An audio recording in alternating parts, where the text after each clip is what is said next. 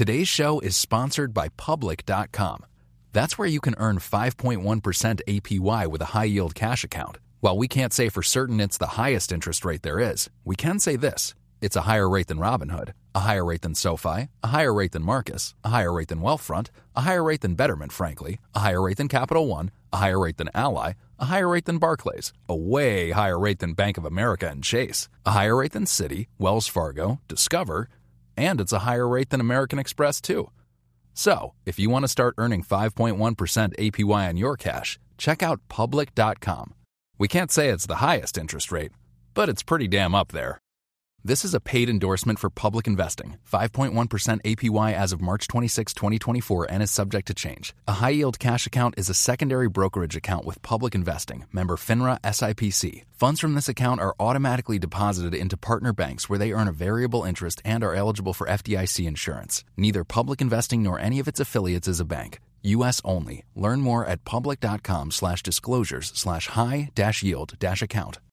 Collaborate for a greener future at the Bloomberg Green Festival, a groundbreaking celebration of the thinkers, doers, and innovators leading the way. From design and culture to technology, science, and entertainment. Hear from inspirational speakers and immerse yourself in climate solutions. July 10th through 13th in Seattle. Title sponsor, Amazon. Official airline, Alaska Airlines. Get 20% off using promo code radio20 at BloombergLive.com/greenfestival. A Fed chair, a former Treasury Secretary, a former White House chief economist, two CEOs who turned around their companies, and two private equity competitors with different takes on their business. This is a special best of edition of Bloomberg Wall Street Week. I'm David Weston.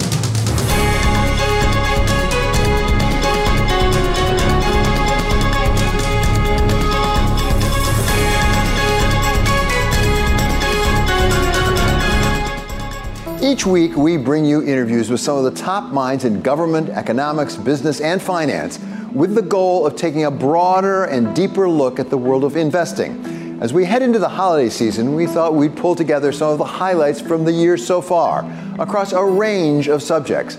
And we start at the top, with the person everyone on Global Wall Street talks about and speculates about just about every day. We had the rare opportunity to sit with Fed Chair Jay Powell for an extended one-on-one conversation, focused not so much on what he thought the Fed would do at any given meeting, but instead on how he approaches his job as steward of monetary policy, what his theory of the case is. We started with one of the big surprises, even mysteries this year, why the U.S. economy continues to charge ahead despite all those rate hikes he's delivered at record speed. We certainly have a very resilient economy on our hands. We've got the economy growing strongly. If you think back a year, many forecasts called for the U.S. economy to be in recession this year. Not only has that not happened, growth is now running for this year above its longer run trend. So that's been a surprise, driven largely by consumer spending, driven by a very strong job market with people getting jobs with first high nominal wages, and then as inflation has come down, real wages, which is spurring spending. And we've also had inflation coming down. So, it really is a story of much stronger demand.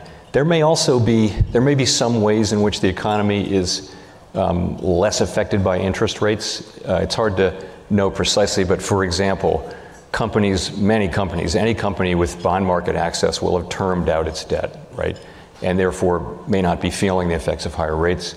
The same may be true of homeowners who have a long-term fixed rate, low rate mortgage, who then are therefore not, because it's not an adjustable rate or a higher rate, they're not feeling that increase in rates. So the economy may be somewhat less susceptible to the effects of rate increases. On the other hand, if you look at interest-sensitive spending, these are very much the places where we expect to see and do see effects. So, for example, in housing or the housing sector has been very affected by higher rates, as purchases of durable goods. If you look at surveys, people will not say that it's a good time to buy a car or a house. Quite the contrary.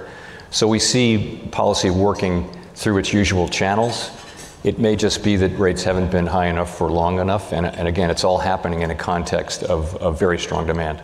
We've heard other people speculate maybe the terming out of debt, as you say, both corporate debt and household debt, may diminish the effectiveness of rate hikes. Do you have a view on whether that's true? And if it is true, what does it say about monetary policy? Does it mean you have to go farther in the rate hikes, or do you just not have the power to affect it? So no, I don't think that there's a fundamental shift in the way that interest rates affect the economy. There may be some differences in this cycle because of what I mentioned. As I mentioned, we are seeing the effects where we expect to see them, which is interest-sensitive spending and also asset prices to some extent. And the exchange rate, which you're also seeing a strong exchange rate, which is disinflationary. So I don't think there's a fundamental change in the way monetary policy affects the economy. And again, it goes back to just very strong demand. We take the economy as it is. We take fiscal policy and the economy and all the things we don't control, they come to us, and we conduct policy always to achieve maximum employment and stable prices. So we just take what comes. The fact that we have a strong growing economy, a strong growing labor market, and inflation coming down, these are the elements that we want to see that to achieve the outcome we want.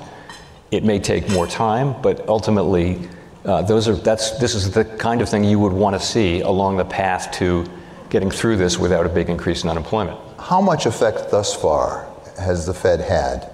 We all have memorized now long and variable lags. How long and how variable, and where are you in that process? Are you at the 25% point, the 50%, in terms of seeing it in the effect in the real economy? So there's no precision in in our understanding of how long lags are. One thing that has changed in the modern era is that markets now, over the course of the last 30 years, central banks have decided, instead of being secretive, to be very transparent. And what that has meant is that markets move actually well in anticipation, well before our policy moves. So the transmission from policy moves to financial conditions actually happens before the moves now, whereas that was not the case 50 years ago when Milton Friedman coined the phrase long and variable lags. So, but now you have financial conditions changing, and the question is, how does it affect the economy? The standard channels are asset prices, interest-sensitive spending, and the exchange rate, for example. And we do see that happening, just not as fast as we would like. And I would attribute some of that to just stronger demand. Household savings were turned out to be higher. Household spending has been stronger, and that's by far the largest part of the economy. In order to conduct monetary policy effectively, do you need at least a hypothesis about how much has already hit the economy? Because it's hard to know how much more you need to do if you don't know how far you've come. So on lags, I think if you think back, it's been a year since the last 75 basis point hike we did. It was at the November meeting in 2022. The first one was in June, so it's more than a year. So we should be seeing the effects. By the way, they don't all just arrive on one day. They arrive and then they're thought to peak and then to diminish. So there's a lot of uncertainty around lags. And one of the reasons why we have slowed down significantly this year is to give monetary policy time to work. The truth is, though, you can find academic support for different speeds and duration of lag. So we have to use our eyes and a little bit of risk management and patience in slowing down the pace to make sure that we are seeing the full effects. And I think, again, that's part of why we've slowed down this year. We went very quickly in 2022 to catch up to where we needed to be, and now we're moving carefully with these decisions. After we spoke with Chair Powell, our special Wall Street Week contributor and former Treasury Secretary Larry Summers warned us about what he thought Powell had not given sufficient attention to, that looming federal deficit, and what it means for the economy and for monetary policy. I didn't find anything to strongly disagree with in what Chairman Powell said, but there was a big Newfoundland of a dog that wasn't barking as he was speaking, and that's everything about the federal fiscal situation. That matters two ways. If there's more debt and much bigger deficits, that means more demand in the economy, and that raises the neutral rate now and raises even more the prospective neutral rate in the future. That's one important link. The other important link is that when you're trying to sell huge amounts of long-term debt because you have very big deficits, its price goes down, and that means higher long-term yields, a rising term premium. And I think you've got both of those phenomena going on, and realization that the neutral rate's likely to be higher because of fiscal policy and the supply absorption aspect. And I understand that the Fed's job is not to get involved in fiscal policy, but I think over time, the Fed is going to have to, as the monetary authority of the country, going to have to engage on some of these questions about Treasury debt, especially given the magnitude of its own balance sheet and the magnitude of the losses that acting as the agent of the Treasury and taxpayers, the very substantial losses that have been taken in a mark-to-market sense on the Fed's balance sheet. So those fiscal issues have to be at the center, it seems to me, of a discussion of interest rate issues. So pick up on exactly what that means for the Fed, because Jay Powell didn't deny that, although he said there were a lot of factors. He thinks that's just one factor going into what's going on with the 25-year yield, for example, or 30-year yield right now. He said it's too complicated, he doesn't really know. But he said we have to take that as it is. It doesn't change our policy. If you were exactly right, and I assume you are, how does it change the Fed's policy, monetary policy right now? Well, I think there are two separate parts of it. Insofar as the neutral rate is being pushed up by higher fiscal deficits, that's a thing that means the Fed has to raise the actual rate in order to keep the same degree of balance between the accelerator and the brakes. Insofar as the interest rate is going up because of some kind of term premium, and that's important, that's restraint that's being applied to the economy, that's the brake, and it might substitute for a brake the Fed would otherwise have to provide. So it's not enough for the Fed to recognize that rates are going up. It has to implicitly be forming a view as to what the cause is, and I don't think that's analytically easy at this point, and it's sort of the first rule of minefields to step gingerly. That was special Wall Street Week contributor Larry Summers of Harvard. Coming up, we turn to another economist, Dr. Cecilia Rouse, about where the economy is headed as we head into an uncertain 2024. That's next on Wall Street Week on Bloomberg. Today's show is sponsored by Public.com. That's where you can earn 5.1% APY with a high-yield cash account. While we can't say for certain it's the highest interest rate there is, we can say this. It's a higher rate than Robinhood, a higher rate than SoFi, a higher rate than Marcus, a higher rate than Wealthfront, a higher rate than Betterment, frankly, a higher rate than Capital One, a higher rate than Ally, a higher rate than Barclays, a way higher rate than Bank of America and Chase, a higher rate than Citi, Wells Fargo, Discover, and it's a higher rate than American Express, too. So, if you want to start earning 5.1% APY on your cash, check out Public.com. We can't say it's the highest interest rate, but it's pretty damn up there.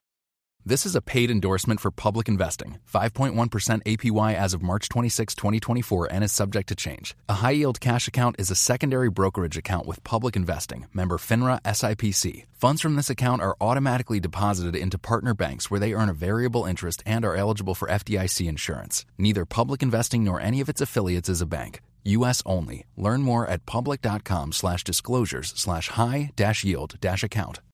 Collaborate for a greener future at the Bloomberg Green Festival, a groundbreaking celebration of the thinkers, doers, and innovators leading the way. From design and culture to technology, science, and entertainment. Hear from inspirational speakers and immerse yourself in climate solutions. July 10th through 13th in Seattle. Title sponsor, Amazon. Official airline, Alaska Airlines. Get 20% off using promo code Radio20 at BloombergLive.com/Green Festival.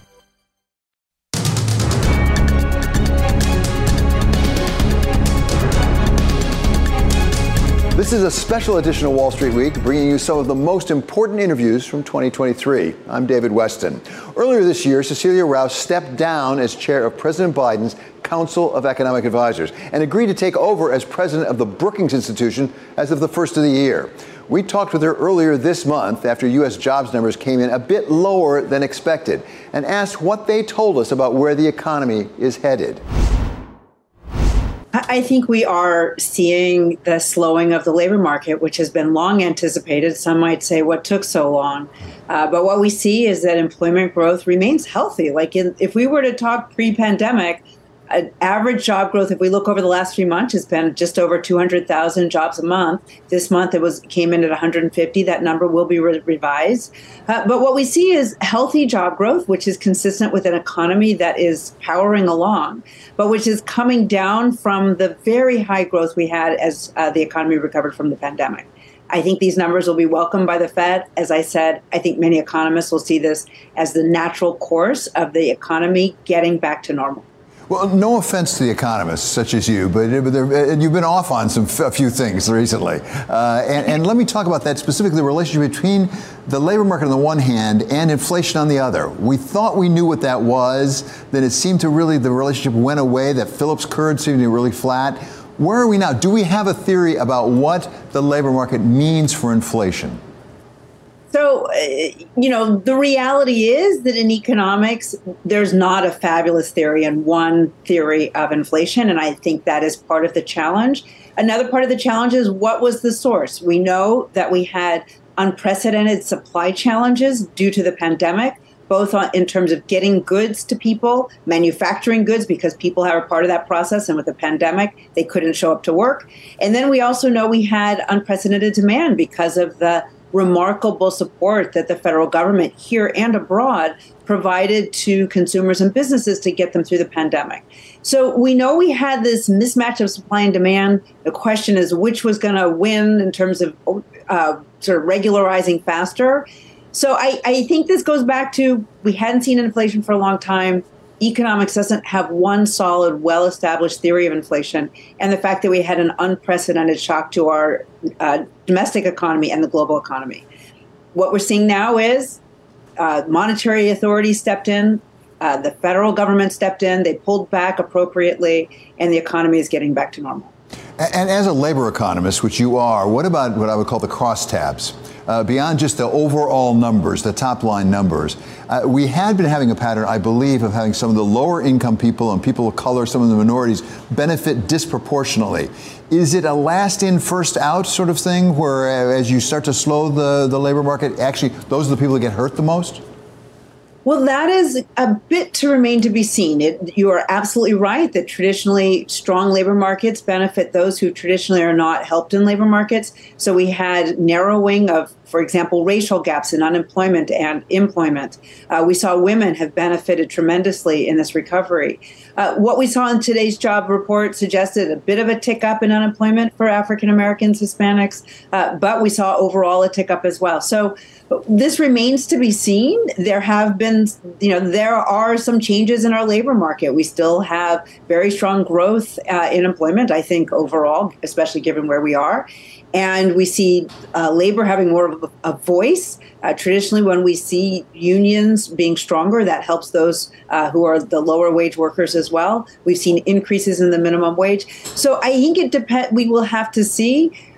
One thing we do believe we've also seen for African Americans is that the wage increases and the labor market increases are changes in occupation. So if they stick there, that could be more enduring. But honestly, we will see as we go. Hopefully, what we see now is a labor market that is cooling.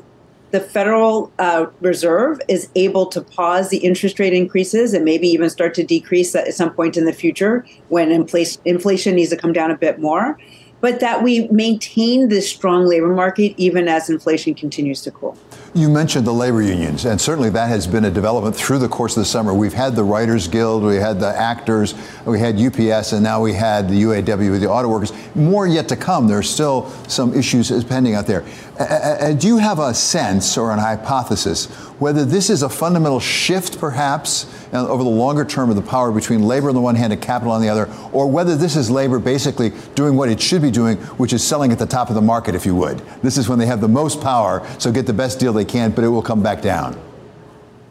Again, remains to be seen. I think in a healthy economy, we have both labor has voice, and we have capital. The owners and the managers also have agency, and they work together and they negotiate. Because fundamentally, we want a strong economy that benefits all, but we also don't want to leave workers behind.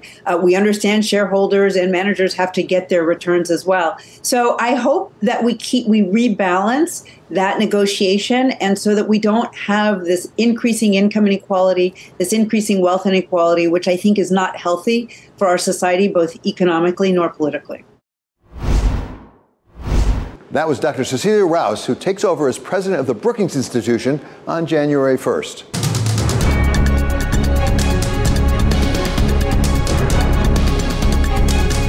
This is a special best of edition of Wall Street Week. I'm David Weston. When Brian Moynihan took over as CEO of Bank of America in 2010, his company was still reeling from the acquisition of Merrill Lynch and Countrywide. Today, the second largest bank in the country is making record profits. Brian sat down with us at the Aspen Economic Strategy Group meetings in August against the backdrop of beautiful mountains, the failure of several regional banks in March, and recurrent uncertainties over funding the federal government. But throughout the year, Brian came back to the overall strength of the U.S. economy. Because in the end of the day, the consumption power of the United States drives economies around the world. Therefore, there's, U.S. consumers spend dollars. So if you're selling stuff in dollars, you got to be exposed to dollar. And so I think the idea of some of this debate about reserve currency status, it's been tightening, and the flight to quality in the U.S. tends to come. Now, 10-year bonds moved up, and everybody gets wound up. But we're talking about the difference between 380, 390, and 410, 420. Mm-hmm. These are not very big moves in the grand scheme of things. It just happened quickly, and people get excited about them who trade bonds as living. From the grander impact in the economy, those moves are needed to get ultimately the yield curve has to get back in sync, or else we aren't taming the inflation, or we're going to drive into a recession.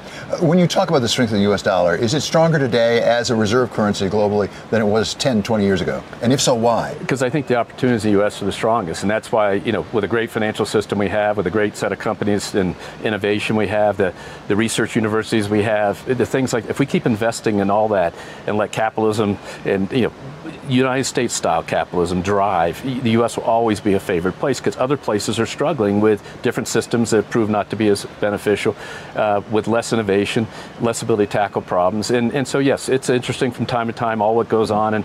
But if you think about the late 60s to now, we've doubled the amount of people working in the United States. We were supposed to be taken over by Japan Inc. The computers were going to get rid of all the people. The people are still working.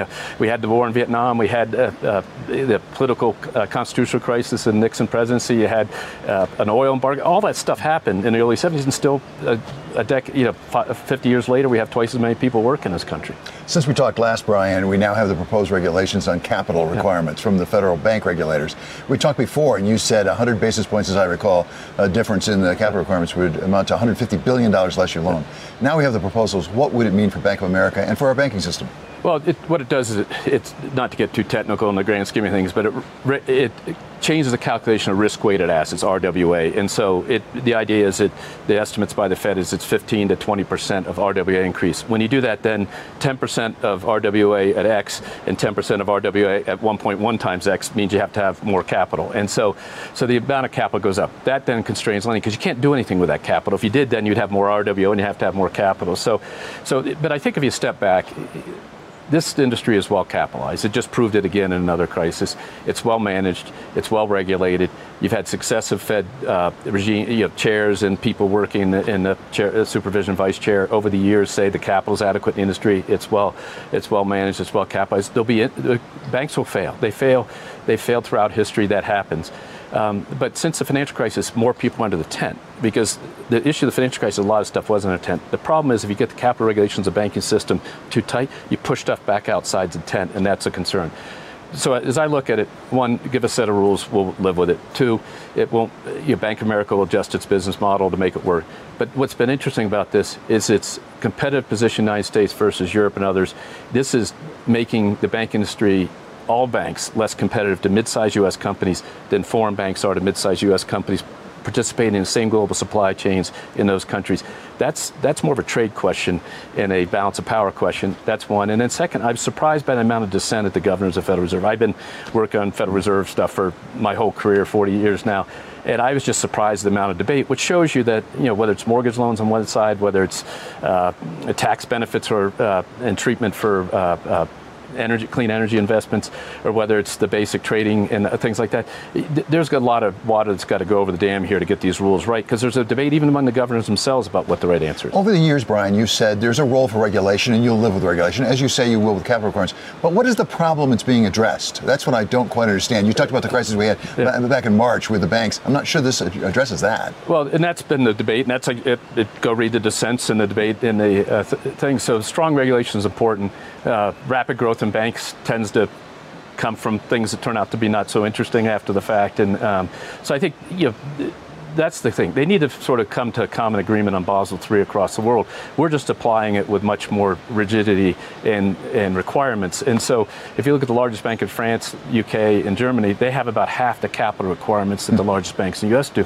So that gets into competitive question. And so I think people just have to look at it seriously, look at it relative to what we're trying to do here. We want the strongest banking industry. Our banking industry has better returns, has better things. But on the other hand, our multiples are half or less than the S&P multiples. There's a reason for that, which is investors are saying, wait a second, if the capital demands don't stop, we aren't sure that we can continue to invest. So there's a little bit of a countervail here that people have to pay attention to. And then back to your point, every 100 basis points of capital is 100 billion less loans we at Bank of America could do. And this applies across, they can't be done other places. Those companies aren't that sizable. Yeah.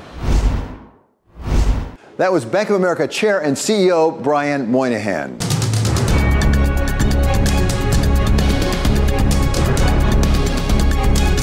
This is a special edition of Wall Street Week, reprising some of the most important interviews we've had this year. Private equity and other forms of alternative investing has had a pretty rough time recently, going from a record year in 2021 to almost freezing up in 2022 and just getting going again this year. We talked to two leaders in the sector about their somewhat different takes on a challenging business, starting with Blackstone CFO Michael Che, who says the challenges may benefit his firm. Our business model is really made for times like this.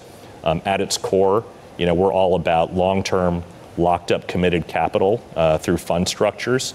And what that allows us to be is patient, and it allows us, obviously, to have capital at a time when capital is short.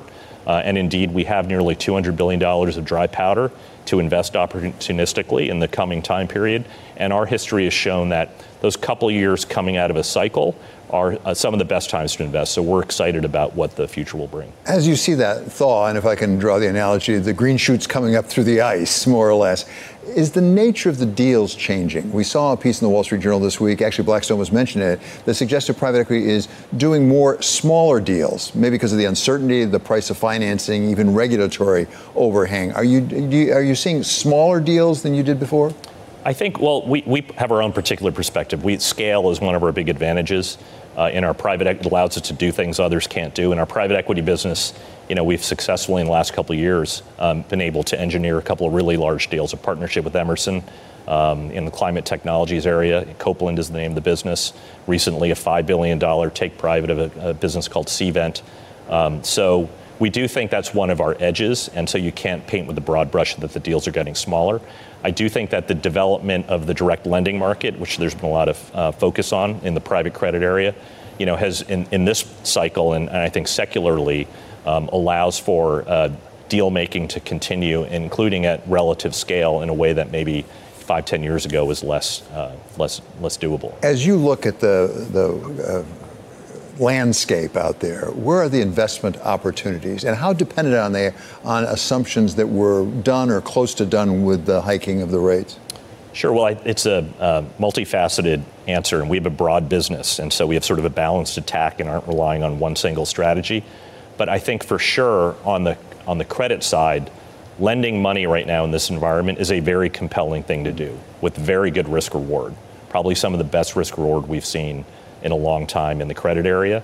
So in things like direct lending, you can generate double-digit returns given where base rates are and spreads for being in the very senior most part of the capital structure with a lot of equity beneath you. So that is very attractive. In other forms of private credit, whether it's asset-backed credit or real estate credit, similarly, it's a very good time to invest from a risk-reward standpoint. So that's one big theme.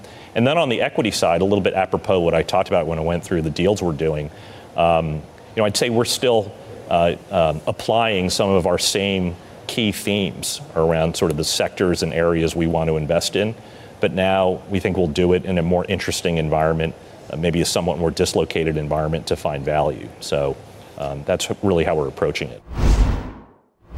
For a different approach to private equity, we talked with KKR co-head of global private equity, Pete Stavros, about their use of shareholder capitalism to generate value. Well, stakeholder capitalism, for me, is finding a way to not only deliver great outcomes for shareholders, but doing right by workers and the climate. And I have to say there's tons of brilliant people working on climate issues. Obviously, it's critical. There's not enough people focused on labor. And so that's really my passion. A lot of it has to do with how I grew up. My dad was a construction worker for 40 years, earned an hourly wage, and really taught my sister and I around the dinner table what it's like being an hourly worker. You don't have a voice, nobody listens to you, there's no incentive alignment, and you have no stake in the outcome. So that ignited a passion in me from a very early age to think about these labor issues. And then when I became an investor, wow, what an opportunity, because you're responsible for all of these companies with all of these many employees. And if you can cascade change through a variety of and a number of companies, which private equity is well suited to do, you can impact, thousands, if not hundreds of thousands of people. So that sounds fine, but you'll forgive me if many of us who don't understand private equity the way you do don't associate that approach with private equity. We tend to think you go and you buy the company, you strip out costs, you leverage it up, you sell it. Yeah, well, look, private equity is not perfect. Capitalism's not perfect. But this is a superior way of operating a company in every respect. You can align incentives, not just of the senior team, but of all of the employees, help them create wealth for themselves and create a better culture. I mean, if you can figure out a way, and we think we're on the right path here, to have employees less likely to quit their jobs, more engaged on the job, you've got a better opportunity to deliver on value creation initiatives, which is the core of private equity. The core of private equity is transformation. Take a good business, make it great. And you're not going to be as effective as you could be in that effort if you don't have everyone aligned. So that sounds great. It also sounds fairly simple. Is it when you actually do it? Because often the implementation is where the tricky part lies. Yeah, it's incredibly difficult. So if this were easy, this would have been done 50 years ago. And there's many challenges, starting with, so let me just define the program. The program that we've been working around employee ownership is about much more than handing out stock. If it's just handing out stock, then we're in a compensation discussion, which is important, but that's not going to change cultures. As my friend Dov Seidman always says, you can triple people's compensation and not get ownership behaviors, which I think is very true. So we are taking ownership as the foundation, as an ethos, and then on top of that, we are building a robust employee engagement effort, teaching financial literacy, opening up the business plan to all employees, financial information, sharing financials with all employees, and teaching basic corporate finance so they can understand the information being shared with them. All of this stuff taken together is what can move a culture. And to your point, it's hard. Day one, people say, I don't believe it. I don't believe I'm going to have a voice in my work. I don't believe this stock's ever going to be worth anything. To your point, I've read about private equity. I'll believe it when I see it. Another challenge is CEOs are overwhelmed. A lot of CEOs will say to me, okay, let me just get this straight. You want me to double my profits. You want the financials by the 12th of the month, the metrics package by the 15th of the month. You want me to decarbonize, add diversity to the board, change the way I recruit so we add diversity deep into the organization. And now you want teach financial literacy, drive employee engagement, make everyone an owner in the business. Come on, Pete. What are the real priorities? And so CEOs are overwhelmed. The unlock is, and this enables all of it, is for CEOs to understand if you do these last 4 things right, it's going to make everything else easier. So, no, it's not easy, but it's worth the effort. Does it also hurt their cost structure? When you start talking about sharing and comp and things like that, does that actually add to their cost structure, or do you offset in the compensation and the salary and benefits? Well, one important thing to understand is this is never a trade for wages and benefits.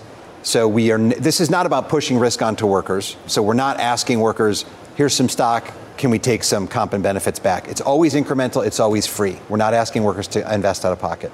So to your question, and it's not an incremental fixed cost, it's sharing in upside. So there's no payout if there's no value creation. And in our experience, this pays for itself when it's done well, and I don't want to make it sound like it's easy. When you're patient and you put years of effort into this pays for itself many times over. Let me give you an example. So public company that we bought in 2013 was called Gardner Denver. So we took it private in 2013.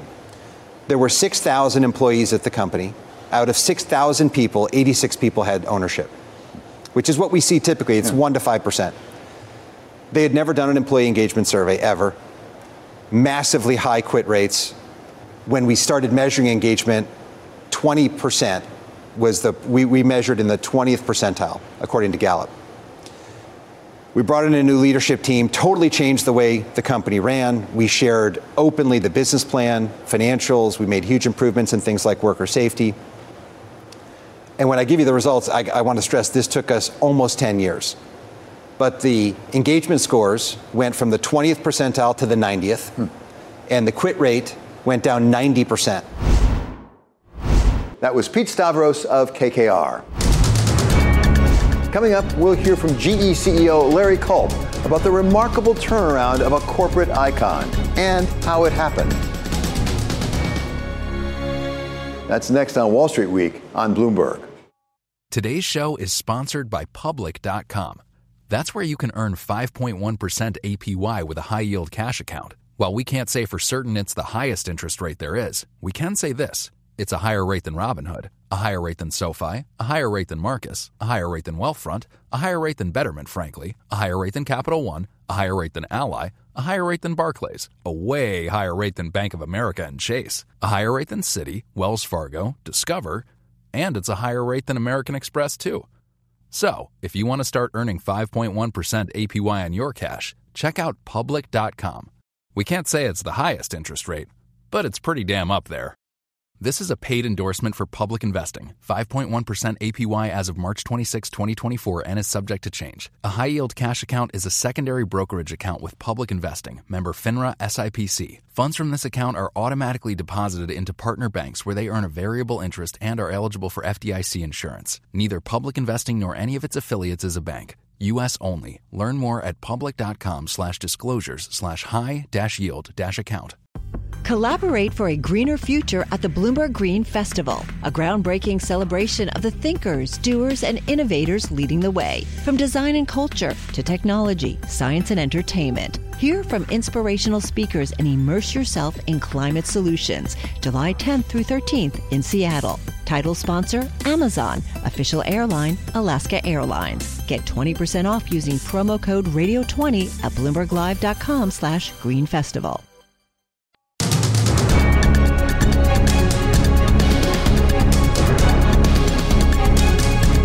This is a special Best of edition of Wall Street Week. I'm David Weston. GE has gone through a remarkable transformation, selling assets on the way to breaking up into 3 different publicly traded companies and increasing value all along the way.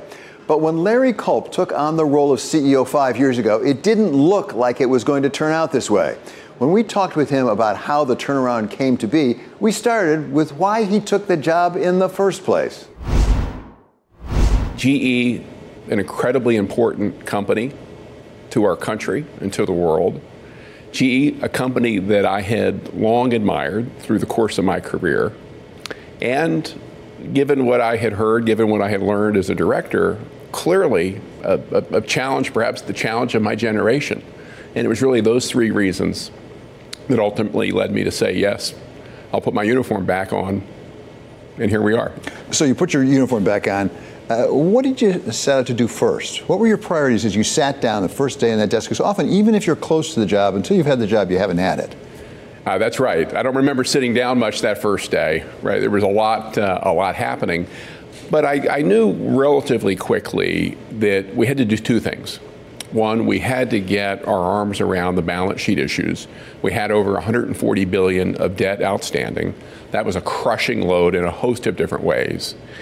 And we needed to get to a better place in terms of the day-to-day operation of the business. And those turned out to be priorities that really took us through the first couple of years, deleveraging and running the businesses better. It was really that simple. As I say, you were on the board for a short time before you took over. So some of the problems you knew about, but you couldn't anticipate Boeing 737 MAX, you couldn't anticipate the pandemic, couldn't anticipate supply chain, war in Ukraine. Did that change your plan? Well, I think early on we knew that we needed the utmost sense of urgency around the deleveraging. When a number of us had joined the board through the course of 2018, the plan of record was to actually spin our healthcare business, much as we did earlier this year. But I think we found, as we dug into it, that while that was a good idea, we couldn't possibly pull it off, given the leverage level and given the performance of the other businesses, which is why we made the quick pivot through the fall into early 2019 to actually sell a small part of healthcare, our biopharma business, for $20 billion. And that was really the first big step we took toward the deleveraging. All the while, I was spending time with the team, touring facilities, talking to customers, trying to get my arms around in terms of what we were doing day in and day out and why we weren't anywhere close to our full potential operationally. As you see, Larry, you had to deleverage. You really had to take a hard look at the balance sheet and really clean it up as quickly as you could. To draw a strained analogy, it's like the game of gin. You have to figure out which cards to hold and which ones to lay down. As you went through your operations, including healthcare, but others as well, what was your criteria for saying, this one we're going to hold, I think this one we can give up? Well, I think I looked at all three businesses. I was new to the business. I hadn't really been deep into aerospace or energy. I had some exposure to healthcare. I thought all three businesses were terrific. Leaders in their own right, solving significant global challenges, businesses that we could run better than we were at the moment. And we needed really everybody contributing, again, given the debt load. So what we did with biopharma was really look for a small business that would yield a high multiple. So we didn't give up much, but we knew given the growth potential of the business, we could make a meaningful step forward in the deleveraging, which is exactly what we did. All the while, staying focused on the basics, improving our daily operations so we could be better for our customers, we could throw off more cash and begin to carry that debt load in addition to some of the asset sales that we were involved in. You've mentioned a couple times improving the operations, which sounds easy, but in my experience, it's really hard. So how could you, as something of an outsider, come in and understand where you needed to improve operations? And that, of course, is not just what people do, but who's doing it. Well, exactly right. And for me, David, my approach has always been it's about the team first and foremost. Fortunately, we inherited, I think, a tremendous team at GE in each of the three businesses at corporate, up and down the org chart. So what we did is we set about making sure we knew where we were organizationally. We dove in deeply to make sure we understood how we were running the businesses, not just in the C-suite, but all the way down to the factory floor. And there were a host of opportunities that we as a team identified, areas where we could do better. We could do better for our customers, reduce cycle times, improve our delivery performance, all the while taking a lot of waste out of the system, waste that often, frankly, helped us improve our profitability and our cash flows. It was a daily battle. It was a game of inches, but over the course of time, we really were able to lay in our lean operating model so that today we're able to perform at much higher levels across General Electric in ways that I think are going to serve all three of our businesses very well going forward. I think I hear you saying you don't think it was the team that was at fault. The team was basically a solid team you could work with. So that makes you ask exactly what was wrong with the operation. And let me start with one thing that's terribly important, is metrics. Was it a metrics issue? Did you bring in a new set of metrics? Where'd you get them from? Well, the team that we have at GE is a team that I've really been thrilled to be a part of over these last 5 years. We brought in a number of new people, we mixed it up, but by and large, the team that you see on the field today at GE is the team that was there 5 years ago. I give that team very high marks. David, with respect to metrics, one of the things that we worked hard to do was to make sure that we had a shared definition of winning. It's very easy in a large company for everybody to think that they're doing what has been asked of them. In turn, they develop their own scorecards, their own metrics. We really tried to keep things very simple. Start with safety, quality, delivery, cost. That's the operational core of any business. And then we look to growth. We look to some of the financial metrics like cash flow generation, margin expansion. So it was a shorter list. It was a more compact list, accessible to people throughout the organization. And then we just got focused on driving the critical few. Well, shorter often is conducive to actually communicating, because you have too many priorities. It's hard for the organization to really follow it. But how do you, once you have those, make sure that everybody in the organization is getting it? Because too often people at the top, they say things and it gets down a level, maybe two levels. It doesn't get down actually onto the shop floor. Well, you communicate until you're tired of hearing yourself say the same things, and then you keep going. That's what I've learned over time. But we tried to be hands-on, and that's really the way that we've operated. So it's not just using the CEO's bully pulpit to communicate those metrics or our leadership behaviors more broadly, humility, transparency, and focus. But through every operating review, through every customer visit, time on the factory floor, time on a lab, having the same conversation with the team. Where are we with respect to safety, quality, delivery, and cost? How are we better today than we were yesterday? How do we get better tomorrow? And that really begins to turn the flywheel. It takes time, and as you mentioned earlier, we had a lot of curveballs thrown at us, given some of the tragedies with the 737 MAX, COVID, Ukraine. But this is a resilient team. This is a talented team. It's a team that loves the mission, loves the company, and we've just kept doing that type of work day in and day out. And I think that's where you see us today. That was Larry Culp, Chairman and CEO of GE.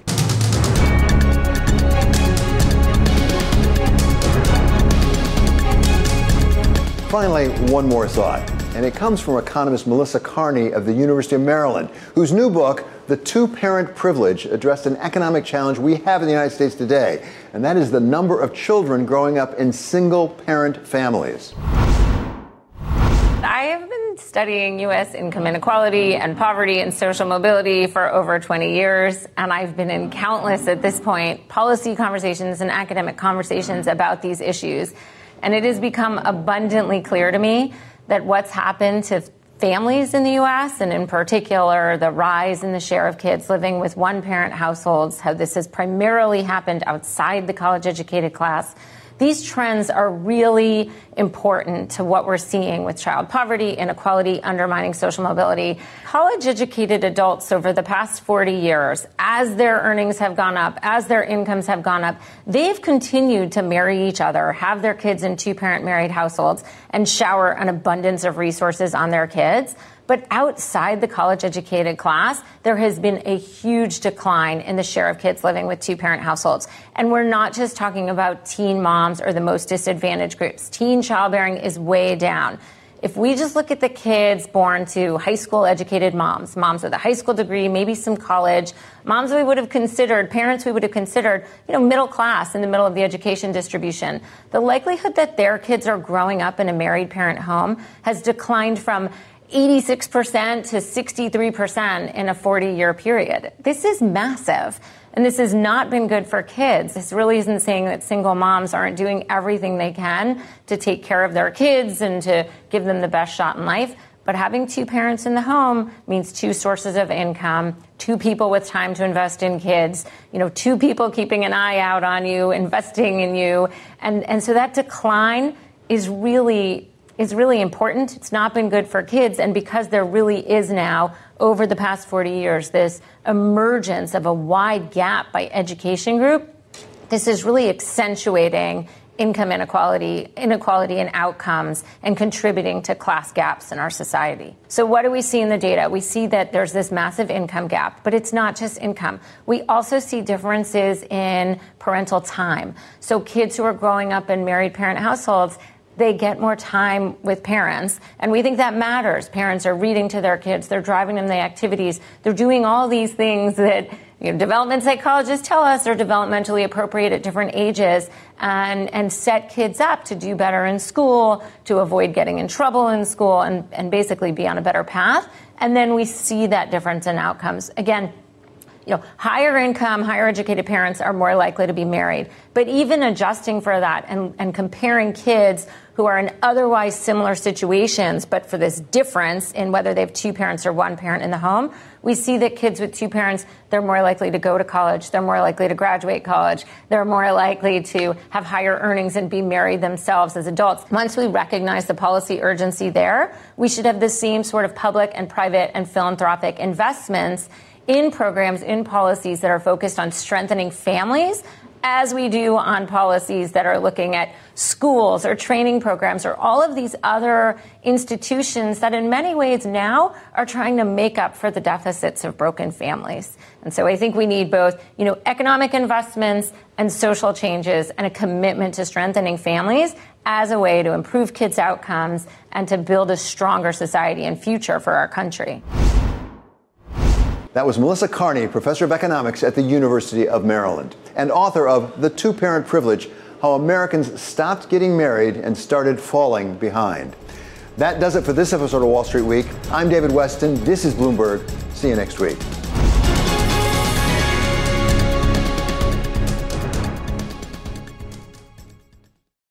Collaborate for a greener future at the Bloomberg Green Festival, a groundbreaking celebration of the thinkers, doers, and innovators leading the way. From design and culture to technology, science, and entertainment. Hear from inspirational speakers and immerse yourself in climate solutions. July 10th through 13th in Seattle. Title sponsor, Amazon. Official airline, Alaska Airlines. Get 20% off using promo code radio20 at BloombergLive.com/Green Festival.